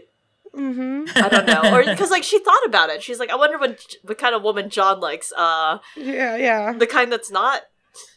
So yeah, the kind that's not. Rhaegar, that's who. Yes. That's the kind of Rhaegar. I love that too, though. It's very much like Cersei with her whole Stannis in A Clash of Kings. That any other man I could have hoped to seduce, but not Stannis. Yeah, Miranda very much uses that woman's weapon. She definitely has that training that we've talked about. Yeah, she does. So they finally cross the very last gorge, and we get this really cool passage. This is the one that terrified me that I was talking about. Ugh. Yes, this is right after, of course, more Artis Arryn kind of exposition to give Sweet Robin some bravery. Sir Sweet Robin, Lord Robert said, and Elaine knew that she dare not wait for Maya to return. She helped the boy dismount, and hand in hand they walked out onto the bare stone saddle, their cloaks snapping and flapping behind them. All around was empty air and sky, the ground falling away sharply to either side. There was ice underfoot, and broken stones just waiting to turn an ankle, and the wind was howling fiercely. It sounds like a ghost, thought Sansa, a ghost wolf, big as mountains. Yeah. Ghost, eh? A ghost wolf. Oh. I'm glad that... Jon Snow! But the thing that got me about that quote that really scared me, honestly, was two things. Was one, to talk about their cloaks snapping and flapping behind them. I'm, like, picturing how tiny and light Sweet Robin must be, and, like, just picturing, like, his cloak just, like... picking him up in the breeze anyways and just pulling him off, whatever. But then there was ice underfoot and broken stones just waiting to turn an ankle. Just really terrifying. I twist my ankle all the time. Like the other day I was walking on the sidewalk here in Philly and I twisted my ankle. Like just walking. Oh, yeah. So like that's just normal for me. No snow. So I'm just And you saying. probably got some good shoes on too. And what kind of shoes are they wearing in Westeros? Yeah. Probably not very good. Some doeskin flats. Yeah, some boots. I don't know what boots they have. They don't have rubber. Yeah, I know. I do wonder how well protected their shoes are from the wet and cold. Now that I think about it, I'm sure there's technologies existed for there to be like, whatever otter skin. No, I don't know. Like stuff like that. Yeah, there's certain animals that reflect it more. Regarding the cloaks snapping and flapping, I get that image of. Do you remember that small video of Kit Harington flapping his cloak on where they were doing Dragonstone, and then they turned it into a meme, and then he takes off into the air, and that's what I see when I think of Happy Targaryen Day. Okay, you made this a lot less scary to me now, because I can just picture Sweet Robin, just like a little robin. He flies into the air with his cloak. A little borb. Yeah. Okay, good. It's still dangerous. So they get down to the Vale, and Elaine's now like, I'm so glad that we are here. I'm ready to get into this bed. She's gonna get in Miranda's bed. Miranda invites her to join her in bed too for some pillow talk. Yeah. Ooh, gossip. She makes a jab. She's like, I don't like maidens who have cold feet. And I do think, this was pointed out by Fat Walda and Mighty Isabel, and I forgot who else was on that episode of Maester Monthly, that it could be about how Sansa has just run from her marriage from Tyrion. Yeah. That's interesting. Yeah, I like that. But she's like super excited to go into bed, which like, yeah, I understand this feeling. And the next thing you know, she's like looking forward to waking up in the morning. She's like, this castle's gonna be so great and lively, and I'm about to go into this feather bed for the first time. It's gonna be awesome. But oh, now I have to go deal with like my quote unquote dad. Buzzkill. He's apparently here and waiting for her. Yeah, that's my only word for this section is just ugh. I don't know. It's gross. Because like first thing when he sees her, he's like, oh, maybe my daughter should give me a kiss. This is why people are asking Sansa weird things, okay? Littlefinger, like, you idiot. Blink twice if you're okay. Sansa stares into camera, does not blink. I am Elaine now. But yeah, his Littlefinger makes this whole comment. He's like, about her kissing him better the second time, was it's like actually like a sexual, not just like a kiss a daughter would give a father. Yeah. And I'm like, really, Littlefinger, really? You think she should have given you that kiss in front of these 3 hedge knights, Byron, Morgarth, and Shadrick? Like, I don't think so. I don't know what, I guess he just liked the line. Obviously he can't be genuine that he thinks that she should kiss him like that in front of them. Yeah, and it's like, it's gross. It's like he's almost showing them, like, you can't have her. She's my property, but while demeaning her and like tying her to him at the same time. Yeah. It's really gross. And of course, Shadrich shows up, like you said, which he has made his way to the pages of Sansa's plot, right off of Brienne's plot. And I think that's really going to play off in the Winds of Winter. I think he's probably going to try to get some gold from taking her and fail. Definitely. Mm-hmm. I mean, he is the Mad Mouse, and who helped Cinderella, right? Exactly. Exactly. That's why I keep you around, Eliana. Yeah, that and puns about the Eyrie. That's not why I keep you around. Loved it. You loved it. That's not true. I loved it. Oh you loved it. This is not true. So Littlefinger goes through. He gives us this big lowdown on what's going on in King's Landing, and it's a shit show, as we know, because Cersei is a little incompetent, right? Just a little. How did Littlefinger think that it would take her 4 or 5 years? Like, I don't know how he thought this wouldn't just implode imminently. I don't know. That was some bad judgment. Yeah. He knows Cersei. Like, he knows her. I don't know. It's obviously like a jab at George, right? And the 5-year gap. The 5 years. Yeah, that's true. I had hoped to have 4 or 5 quiet years to plant some seeds and allow some fruits to ripen. But now, it is a good thing that I thrive on chaos. Okay, edgelord. What is that shit? Chaos is a ladder! Yeah, obviously George was going to do a 5-year gap, but I will say, George, you have had 4 or 5 not-so-quiet years to write these books. Oh, whoa, a call-out. Wow. He has. Ashaya's out here. Settle down, Ashaya's wilding out. But no, it is more meant to actually, like, I don't think he was calling himself out for his time, his time spent writing, but exactly that 5-year gap thing. Do you think George thinks he thrives on chaos? Does George see himself in Littlefinger? Oh my god, stop. Does he? I hope he's not. I hope not too. No TP. Littlefinger says that this peace is not going to hold during this War of the Three Queens, which Sansa is confused about what and who he means. He then says he brought Sansa a gift from Goldtown, and at first she's like, is it jewels or a dress, or better, is it lemons? Same. Like... Is it lemons? And Littlefinger's... He does get her lemons eventually. True. He does. He clears out the veil for her. He's like, will this get me laid? I know. Littlefinger's like, no, I got you even better than all these things. I got you a husband. So it's like, what? I have like several. I'm like married. 80. Yeah. I literally never asked for this. Literally no one wanted this. I'm single and ready to mingle. What are you talking about? She's like, actually, I'm not. I'm already married. And Littlefinger's like, no, that's Ned Stark's daughter, who's married to Tyrion Lannister, not my daughter, Elaine. This could only get better, right? Like, yeah. I think the one thing that we really need to top it all off is another villain monologue. And this time it's about Lady Anya Waynwood and Harry the Heir, which everyone was like, whoa, I can't believe they showed up to that wedding. And because there's nothing more in the world that Littlefinger loves than hearing the sound of his own voice and forcing Sansa to listen to him. He's all like, I'm going to explain everything to you. And I'm just going to give everyone the abridged version, alright? You can all read the whole, like, spiel. Or Shea can go through everything, or Chloe can go through everything of how this works. But Harry isn't Anya Waynwood's heir. He's heir to the Eyrie. He's the Eyrie, if you will. the red herring? Harry the Eyrie. The heir apparent. Yeah. The red herring apparent.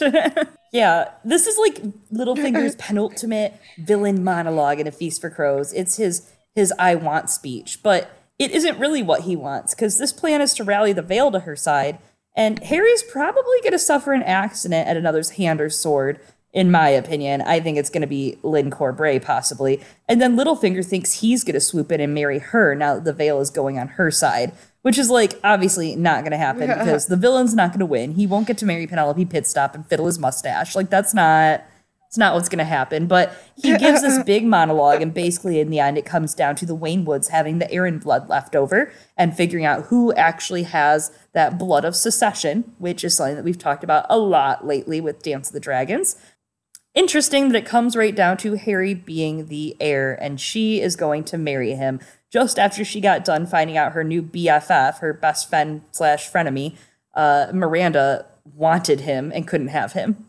And that he has some kids, a couple of bastards. Mm-hmm. Obviously, she parrots this back to Littlefinger, like the gossip that she learned, it shows that, she's learning stuff. But she just, like, says it, and he's like, yeah, of course, yeah, he's a couple of kids, just not just the one. Yeah, keep up, all that. But the big ending to his thought is that he wants another kiss from her. He's like, well, isn't that worth another kiss? And, oh, God.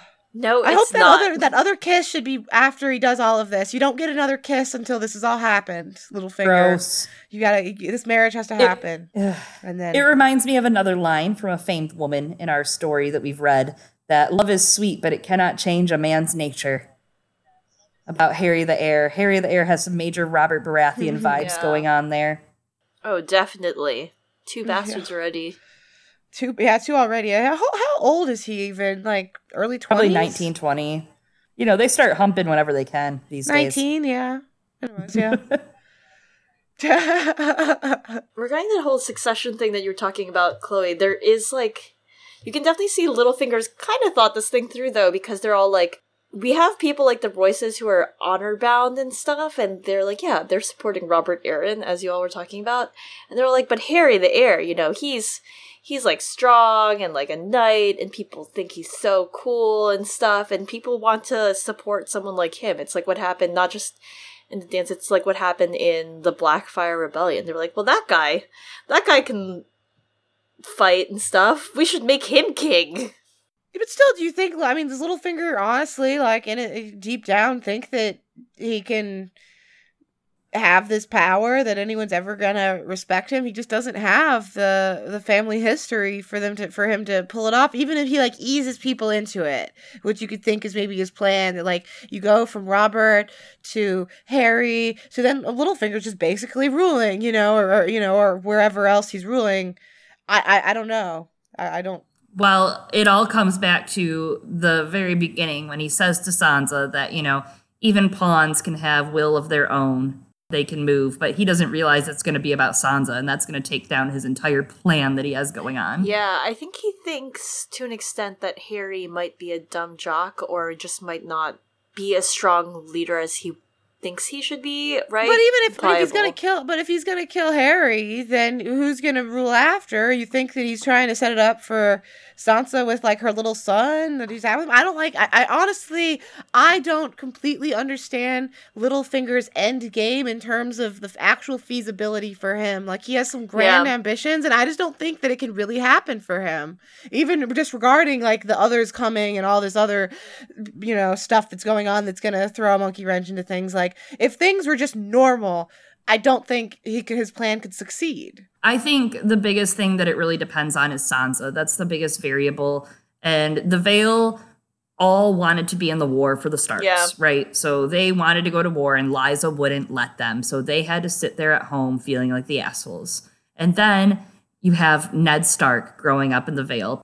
Valiant Ned's precious little girl, right, is in the Vale, and she has suffered these horrors from the Lannisters and these horrors from Littlefinger even. And in the end, you know, if Harry dies, and I don't think Sweet Robin's going to die as early as everybody thinks. I think he's going to hold out a little longer. I don't think he's going to die. But, you know, after she relays all these atrocities and she rallies the Vale Bannermen to help take Winterfell back, I mean, the Vale might follow the North instead of the Crown. Oh, yeah, I guess obviously. If he thinks it's all, obviously he thinks it's all big. That's there. what I think. I guess really it banks on him thinking she'll have enough clout that if she says, you know, Littlefinger's good and he's going to be my husband, that everyone will follow in line just based on her blood and all that. But again, he's just crazy. It's not going to happen, Littlefinger. That's the thing. No one would ever follow Littlefinger. Dream smaller. He just needs to dream smaller. Like, he could have success if he just stayed at a lower station. But that's what happens. Men dream too big, and we know what happens then. Off with their heads. He's just like, we're gonna wild cards it, figure out what happens afterwards, because he's all like, chaos. I thrive on chaos. I'm Littlefinger. Man, that was a chapter, though. It's really a good chapter. It's so much going on. It really is. So much setup. And it ends on such like a build-up cliffhanger, like, what comes next? Oh man, we don't know. We have to wait till the wind's a winner. Does Littlefinger kiss her? That's the big question. Stop. I think he does. I hope not. It just picks up in the first chapter. It's like, and he kissed her. That's where it starts. No cliffhanger. Get a job. Yeah, he's just bumming off of Sansa's name. Yeah. Exactly. Yeah. Everybody does this. All they do, everybody just takes her claim. Well, guess what, bitches? She's going to take her claim. So suck on that, Littlefinger. Yeah. Suck on your little finger, Littlefinger. Get a job. Oh my gosh. Oh my god. This was great. This was fun. I'm really excited for our Patreon episode now this month. Yeah. Yes. Well, Ashaya, thank you so much for joining us today. Hey, do you want to talk about what you guys have coming up next for History of Westeros? I know you guys have been doing a lot of streams, a lot of fun stuff, but I know you guys work on your actual episodes too, so... Yeah, right now I'm smack dab in the middle of the video editing for our next full episode, scripted episode, which is on Gagassos. Ooh. Yes, that should be quite fun. Our next fully scripted episode will be Bloodraven Part 3, which is really just like about the Three-Eyed Crow. You know, it's really about its own thing. Bloodravens 1 and 2 were about him as a politicker and spy master and all that sort of thing. This is him up at the wall and as the Green Seer. So we've got that coming up, but as you said, we've been doing regular Fire and Blood streams every Tuesday at 6 p.m. Eastern Time, and that will continue. I'm on it sometimes I'm not. We've had some cool guests, like yours truly there. I said that wrong, but it's okay. Whatever. It's been like 2 hours. It can be expected that I'm a little... We use the brains up already. Yeah, I used it all up. Cool. I don't talk good anymore.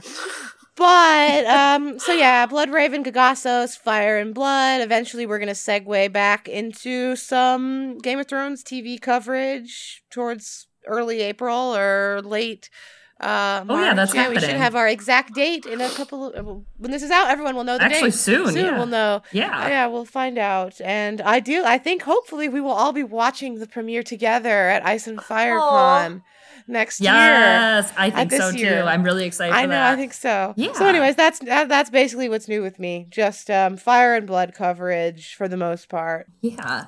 And of course, we all will be at Ice and Fire Con this year. It's the last weekend of April, so make sure to check it out. If you haven't ever been, it's really fun. It's in Ohio, in the States, about 40 minutes out from the Columbus airport. Beautiful on a gorgeous park and just gorgeous water all over. National Park, it's so lovely. Yeah, this state park. Anyways. So cool. It's so cool. You can actually get $5 off if you use my code, which is drunk, or if you use Ashea's code, which is history, yeah, right? That's true. Does Eliana, you guys don't have one for Girls Gone Canon? You don't have one? We didn't do it in time, no. Well, I don't think I need one, right? I have Chloe here, and she's like literally the thing. The thing. She's the thing. Yeah. Well, yeah, we started too late this year. Maybe next year. Maybe next year you'll be able to use Canon. Okay, cool. We'll see. You guys should have it. I would feel like, I mean, I guess you're already like, what code are you going to pump up then, Chloe? Yeah, it'll be hard for you to decide. You'll just, Yes, just pick one. I mean, I'm sometimes drunk too. That's, as Chloe says, that's our origin story, you know? We met on, well, that's not whatever. Well, we don't want to leave this episode high and dry. We do have something pretty exciting to announce. This is the last Sansa chapter. We will have a Patreon episode coming out within the next 2 weeks for Elaine 1 in the Winds of Winter. So check that out. $5 and up patrons at patreon.com/girlsgonecanon. But Eliana, I think we have something more exciting to announce. Yeah, you guys, we're going to do our next POV. Elaine. No, I'm joking. I wish. Our next POV is everyone's favorite sad boy. Theon Greyjoy! Oh, I did it wrong. There must be a term for like a squid baby. A baby you know? squid? A squidling? No, there has to be one. Yes. There has to be one, though, yeah. Our Squidlet, Theon Greyjoy. Theon and Sansa are two of my favorite characters in POVs in, like, Song of Ice and Fire, because, I just like sad things, I guess, but... it's not really a great term when I look it up, but I find it says a paralarvae. A paralarvae. My sad paralarvae. That's the hatchling for all baby octopi and squids. Wow. Anyways, for the baby. I just looked up what's a baby squid. I love my paralarvae. Yeah. I'm excited to do the Theon chapters. Me too. So it's going to be so sad. I can't wait. It's going to be like really cocky for like 5 episodes, and then it's sad. Just really sad. Actually, like fewer than that. Anyways, just sad. I'm so excited to get sad. It's like the bass is going to drop. That's how it works. Well, as always, you guys, thanks again, Ashea, for joining us. You guys, you can find us on social media as Girls Gone Canon on Twitter, and you can also send us an email at girlsgonecanon@gmail.com. And of course, keep up with us. Subscribe to us on things such as iTunes, Google Play, Podbean, where we upload everything, on Acast, Stitcher, and now even on Spotify. I don't know why I keep saying now. We've been on Spotify the past few weeks. Oh, we should be on LinkedIn. Taking you to more canon heights than ever before. As always, I am Chloe. You can find me on the internet as Liza Arbor or at www.lizenarborgold.com. And I'm Eliana, also known as Glass Table Girl, on the Song of Ice and Fire subreddit or on the Maester Monthly podcast, which should have a new episode out that just came out this week. Thanks, guys.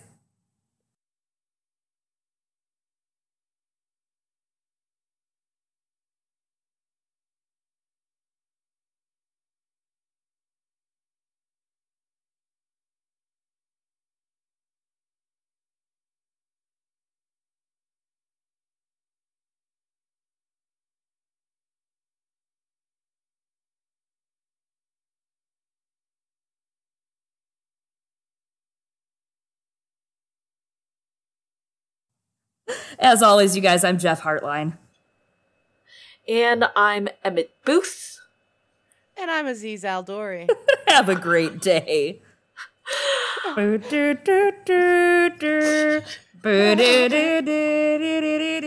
just went back in the bedroom. Or should we do the History of Westeros one? Yeah. Brum, brum, brum, brum, brum, brum, brum, brum, brum. An all acapella version of these songs. This is going to be the next big thing is acapella groups within a Song of Ice and Fire fan communities. Please, George, give us this book. The Songs of Ice and Fire.